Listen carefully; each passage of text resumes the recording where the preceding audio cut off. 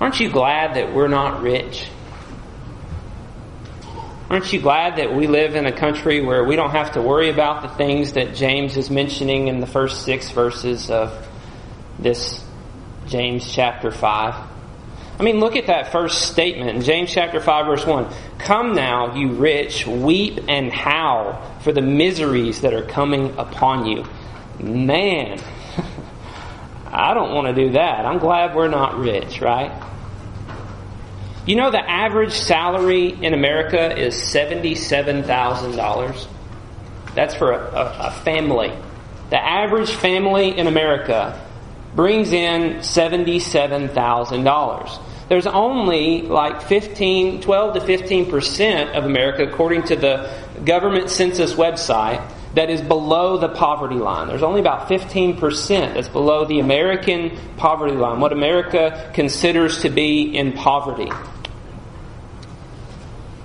There's 300 million people in America, and the average salary is $77,000 across 300 million people. But we're not the biggest country in the world. India is the second biggest. China is the first, but India is the second biggest. They have 1.3 billion people in India. Do you know what the average salary is in that country of 1.3 billion people?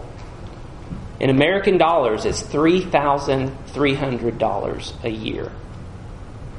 That's the average for a nation that has a population 4 times the size of America. But we're not rich, right?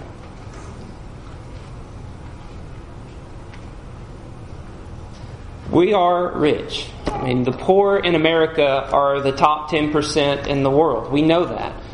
We are wealthy. We have opportunities. Even the poorest among us have opportunities that people in other nations only dream of. And so when we read the book of James and we get to chapter 5, verse 1, and he says, "Come now, you rich," we have to realize that's talking about me. That's talking about us. Everyone in this room is included in the statement, "Come now, you rich." But what he says is so confusing and it's so conflicting inside of me. Weep and howl for the miseries that are coming upon you. I don't want to weep and howl. I mean, I just don't. This is the battle I'm fighting as I'm reading through and studying this. I'm tempted to say I'm not rich, but I know that's not true. And then I'm tempted to think, but I'm a Christian and God has forgiven me of my sins, so it's okay that I'm rich. I'm forgiven for my sinfulness of being rich, right? I'm okay. I don't need to be weeping and howling for riches. But James is talking to Christians who are rich and he's telling them, he's commanding them, weep and howl for the miseries that are coming upon you. Don't we want to rejoice in our riches? Don't we want to enjoy our wealth and our riches and the opportunities that we have to actually purchase and enjoy the things that are all around us? Don't we look forward to that? Aren't we excited when we get a promotion or we make more money? We think that's a positive thing. And here's James saying, weep and howl for the miseries that are coming upon you. What a buzzkill this is to hear that I need to be weeping and howling as a Christian who is rich. But when we keep reading in this text, we start to understand what James is getting at. Why James is bringing up the richness that you have and how you're supposed to be weeping and howling as a result of your riches. In this text, James gives us 4 indictments for being rich. 4 reasons why we ought to be weeping and howling and in misery for our riches. So, it's not really happy, right? We're not excited about this, but it's going to be okay. We need to hear this, and it's going to be okay in the end because we need to understand these things, because the truth is, if we're Christians and we're rich, God wants us to know this. This is very important. The first thing that he addresses is in verses 2 and 3. He says, "Your riches have rotted, and your garments are moth-eaten. Your gold and silver have corroded, and their corrosion will be evidence against you and will eat your flesh like fire. You have laid up treasures on the last day. At first glance, this doesn't really sound like an indictment. There's nothing that we read in this that's like something we're doing wrong, very directly stated. It's just talking about what's happening to our riches. They're rotted. Notice how he says that. Your riches are rotted. Your garments are moth-eaten. Your gold and silver have corroded.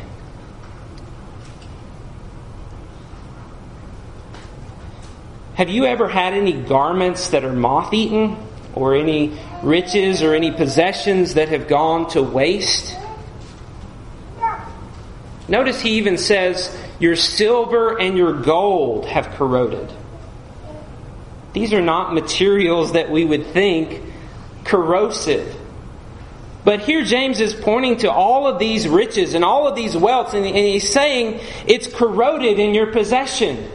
The things that you have been blessed with, the things that we have received in our riches are being wasted away because they're just sitting somewhere, not being used.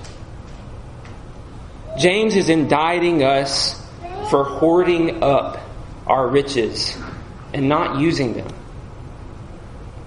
He's saying that they're going to waste. Even the things that should never go to waste are going to waste. Why? Because we're keeping them stored up for ourselves when we don't really use them. Notice what will happen if we do this. Notice what he says. This will eat your flesh like fire. The corrosion of all these riches that we have hoarded up for ourselves spreads to our flesh and eats up our flesh like fire. That's an image for us, right? That's a picture for us. Imagine this happening. Imagine you go out into your garage and you've got all this stuff piled up and you don't even know where half of it is, right?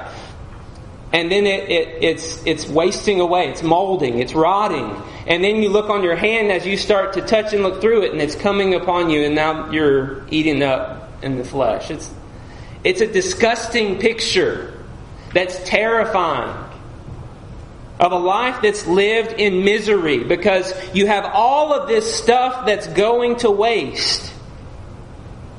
And it's eating away at who you are and what you are. Because you've laid up treasures in the last days. You've laid up treasures for yourself in the last days. All this has been revealed to us. We are Christians. We know what's going to happen after this life. We know all of these things are going to go away, that there's no point in hoarding them up. There's no point in keeping them for ourselves. But yet we've kept them. And now they are affecting us and they are making us waste away. What a picture this is. That we ought not to be hoarding up our treasures for ourselves. But wait a second, isn't it wise for us to save money? Isn't it wise to have an emergency fund? Isn't it wise to set aside money for a time when I can't support myself and a retirement fund and things like that? Well, yeah, of course it is, right? We don't want to be a burden to other people. We don't want to be a burden to the church. But the question is, are we saving excessively? Are we setting aside for ourselves more than we actually need and can actually use? Are we keeping it all for our rainy day when it could actually be used by other people who are around us? Well, we never know when we're going to need it, right? I remember going out into my garage before we moved down here and looking through all this stuff and just feeling the anguish of having to throw things away. It's like, but I need that. I'm going to need this box of nuts and bolts one day. I know I will. I don't need all of them. I need like one, and I don't know which one it is. There's all kinds of stuff like this that we store up and we put in our garage that we know that we're going to need. But then 10 years later, we haven't used it. And some of this stuff would have been valuable if we would have sold it, but we held on to it. And we let it waste away in our care, when we could have actually done something productive with it. Why is it so hard for us to be content letting go of the things that we never use? Why is it so hard for us to give up these things that we don't need, obviously? Why do we feel the need to hold on to them? Well, James says by doing that, it's eating our flesh. We need to be weeping and howling over that misery of having all this stuff stored up that we're not using. We need to be weeping and howling over these tendencies that we have to keep and to store up and to have storehouses of stuff and rent storage spaces to put more stuff. We buy new stuff and we forget we already bought it and we have it somewhere. And it's eating us away inside. It's changing who we are. Weep and howl for the misery. But that's not all. He goes on, and there's more indictments in this text. Verse 4, he says, "Behold, the wages of the laborers who mowed your fields, which you kept back by fraud, are crying out against you. And the cries of the harvesters have reached the ears of the Lord of hosts." Well, wait a second. We would never commit fraud. Notice how he says, "You have kept back by fraud." We would never commit fraud. We would never do these things. But think about this a little bit more deeply. Think about what he's saying here. He's talking about a man who has a field, who has workers in his field, who have gone out and worked for him. And after they have labored all day, they come to him expecting to get their payment, and he holds it back. He keeps it for himself. And he doesn't pay those who have done the work for him that they deserve to be paid. If this really isn't a problem for us, then we shouldn't really be talking about it. In fact, it's kind of odd whenever we go to the Old Testament, we see God specifically command against this. He talks about, you must not hold back the wages that are due to those who labor for you. And then whenever we get to the prophets, we see over and over again. We see it in Isaiah, we see it in Amos, we see it in Jeremiah. For some odd reason, people are holding back money and not paying those who are working for them. Do we not see how easy it is to justify holding on to money that's deserved to someone else? How easy is it for us to say, they don't deserve it? Or, I can't afford it. You ever had that waiter or waitress that does a terrible job? They don't deserve it. Or that waiter or waitress that does a great job, but that bill is so high. And I made a mistake. I cannot afford to eat here. Can we back up? Can I just give you the food back somehow? Because I can't afford to give you a tip on top of everything else. We feel that temptation to hold back part of what we owe someone else in many different ways. And that's part of being rich. That's part of having wealth. That we think we're going to keep it all for ourselves, and that's going to be okay for us to do that. That we can somehow shortcut the system by deceiving someone or not giving them what they're really owed. Oh, we'll never get caught doing this. We can gyp someone else, and we can get away with it, and then we can afford to pay the huge bills that we owe on all the other stuff that we buy. But notice what's going to happen to us if we act that way. If we think that we can hold on to what belongs to someone else just because it's in our possessions. He says, the Lord of hosts hears the cries of those wages that are in your possession. That money that stays in our bank accounts cries out to God and says, I don't belong here. I belong somewhere else. I belong to this person over here who has not been given what they deserve. And God knows. God knows. And notice how he says it. The Lord of hosts. The Lord of armies. He knows what's going on. He knows what we're doing. He knows that we are rich and that we are oppressing those who have labored for us and taken advantage of the situation. Oppressing those who are poorer than us to get what we want. For some reason, we can't be content with what actually belongs to us. We think we have to take what belongs to someone else. Because it's in our bank account, we somehow have a right to that.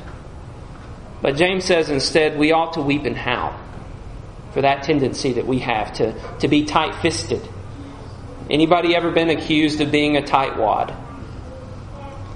It's easy, right? I mean, if I don't give it up, then I get to keep it. That just seems like a simple system. I don't want to render to Caesar what is Caesar's. I don't want to render to Bob what is Bob's. I want to keep it for myself. I need to weep and howl over that desire that's inside of me. Because it's evil. Because it's wrong. Because God's not happy with that. And I'm a Christian. And I desire to do God's will. So I see that. I see that sin inside of me. That temptation that I have. And I weep and I howl. Because I know the Lord hears. And the Lord knows what I've done. The third indictment's in verse 5. He says, you have lived on the earth in luxury and in self-indulgence. You have fattened your hearts in a day of slaughter.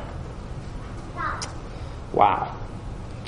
That third indictment is that they're spending money on all kinds of pleasures for themselves, right? They're indulging in all the pleasures of this life, the hobbies, the food, the clothing, the houses, everything that makes them happy.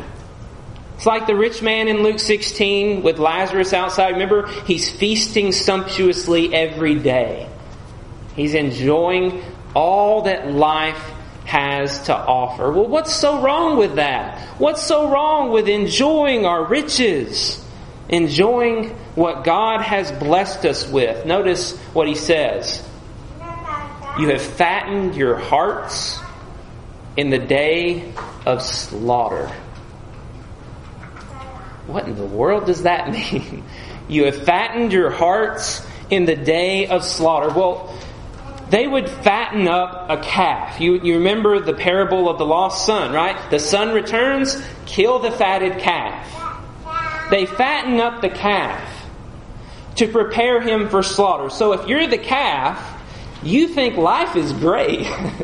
I mean, you get this buffet, you get the best of foods, you're just eating it up, you're indulging in all this pleasure of satisfaction, and you don't realize it's temporary because you're about to be slaughtered. It's a temporary satisfaction that doesn't have a lasting effect. It doesn't have a lasting satisfaction that you're seeking, that you think that you found. And this is what we have whenever we indulge in the pleasures of this life. We don't just indulge in foods, right? It's talking about a fattened heart, not a fattened belly. We are fattening our hearts by taking in the food, the clothing, the houses, the hobbies, the cars, the stuff, the technology. We take it all in. And it makes our hearts glad for a temporary amount of time. And we think that everything is going to go great for us.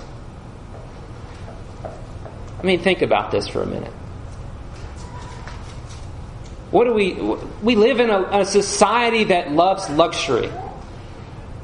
We have luxuries for our luxuries, right? We don't just have a car. We have a car with everything. heated seats. It's a luxury to not have to walk. But if we've got a car that doesn't have a CD player or a radio, then, we consider ourselves poor. Think about our iPhones. Think about the way they sell those things. Oh, you got last year's model. You need this year's model. Look at all these features it's got. Think about a TV. Well, high definition isn't quite high enough. You need ultra high definition. And by buying that, you will be happy. We live in the United States of America, and this is a land of consumers. Consumerism. It's everywhere. People send their stuff here because they know we're going to buy it. We get ads coming at us. At one time it was like 700 ads a day, but we got smart and we started doing Netflix and we started filtering our internet, and now we're down to 300 ads a day.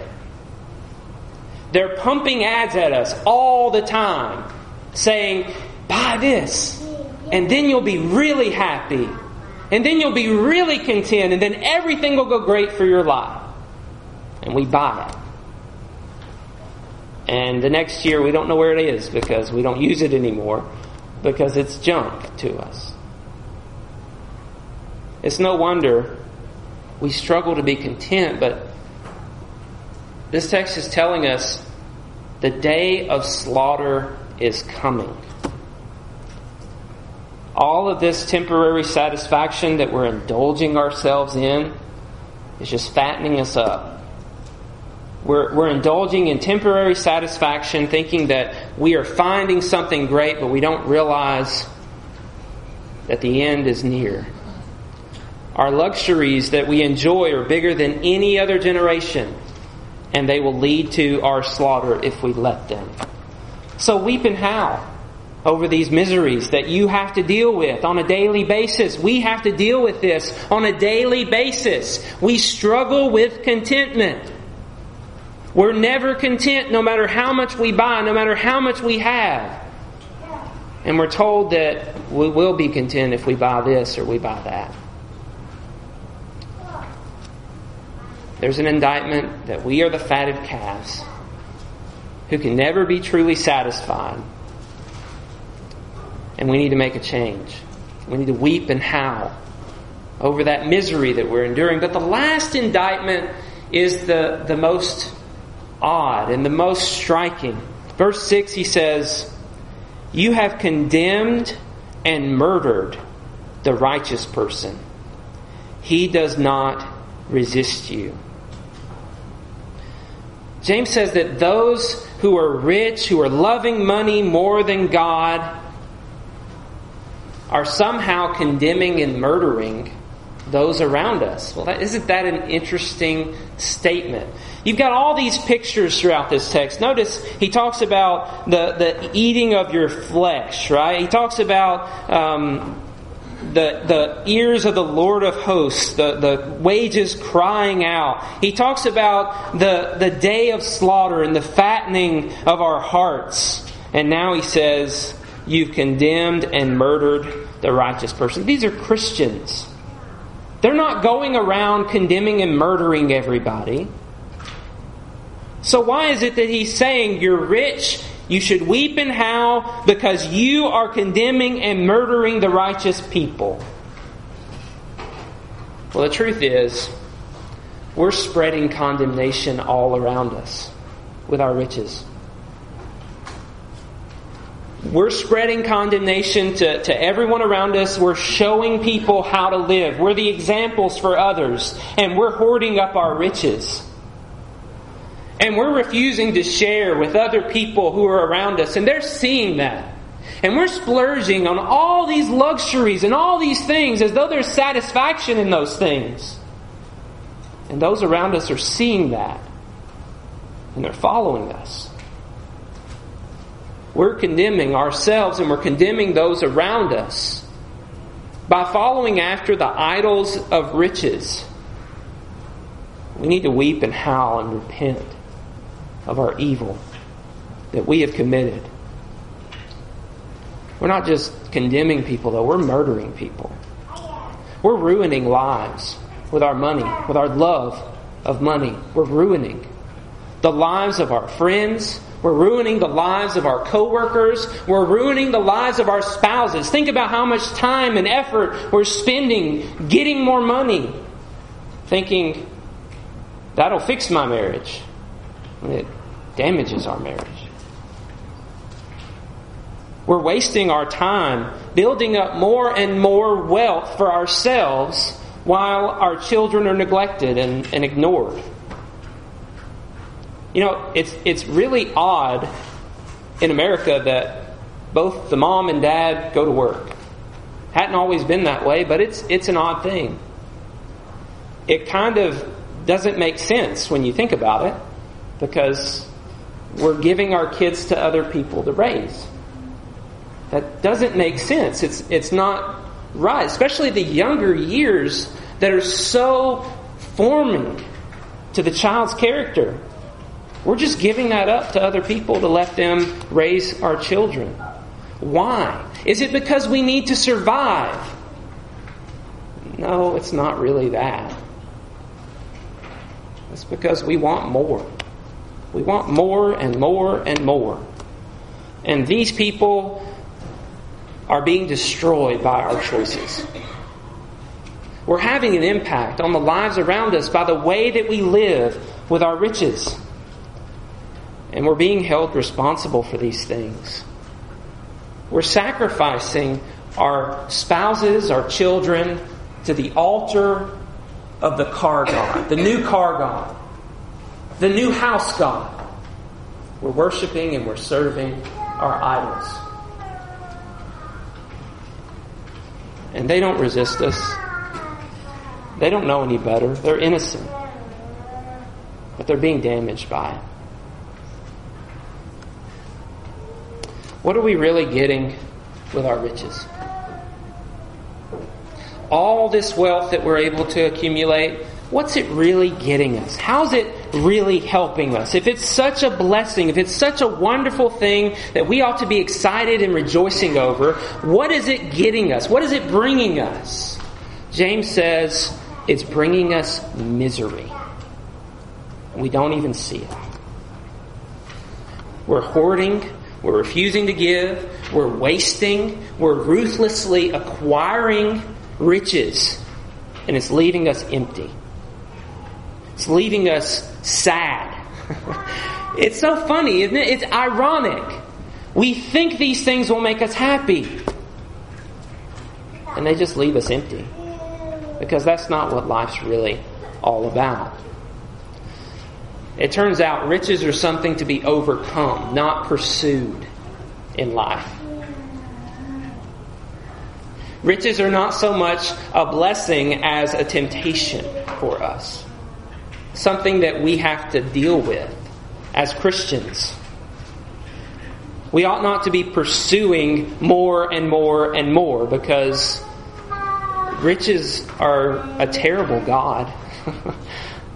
They don't give us what they claim to give us. They don't provide the satisfaction that lasts.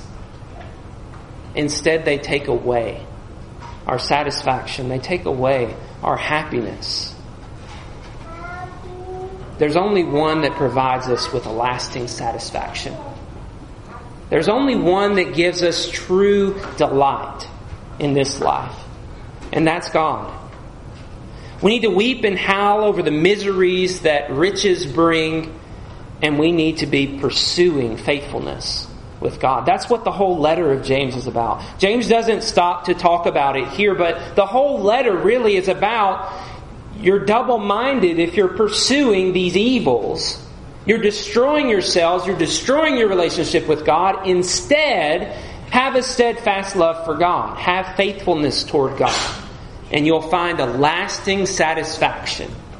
You think your anger is going to fix your problems. You think your tongue's going to fix your problems. You think your money's going to fix your problems. None of it does. But God does. God makes life worth living. God helps us. And Paul reflected these same thoughts in 1 Timothy chapter 6. He talked about godliness with contentment is great gain. But those who are rich pierce themselves through with many pains in this life. We can't take our riches with us when this life is over.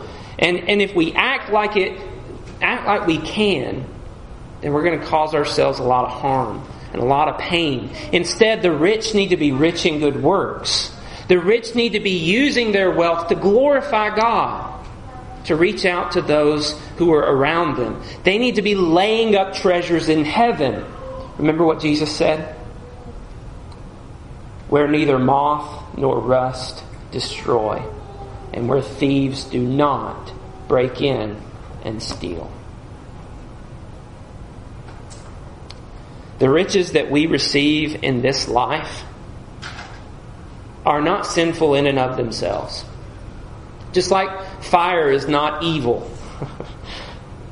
but it's dangerous. And we have to know how to handle it in order to be safe. That's the way it is with our riches. They can be very dangerous to us. So if we are rich, which I think we all are to some level, some extent, we need to consider how we're using our riches. We need to be in a daily battle to be content and to delight in God above everything else. Every day of our lives is going to be a struggle to find contentment, to find peace, to find happiness in God alone. Because like I said, we have 300 ads telling us, look here, look here, look here. We just think, oh, yeah, maybe. I'll try that. But no, that's not where happiness is found. That's not where rejoicing is found. That's not where satisfaction is found. It's only found in God. Do you know God? Do you have a relationship with Him? Have you laid up treasures for yourself in heaven? Or have you been focused on this earth and what this life has to offer you? It's not good if you have. This is not what life is about. All the riches that we can accumulate for ourselves will all disappear. We've gone through some parables that have made that very clear. But God promises, if we're faithful to Him, that He will provide us with a lasting possession when this life is over. If you need to give your life to God, you need to make a change, and you know what you need to do, please make a change now. Please come as we stand and sing.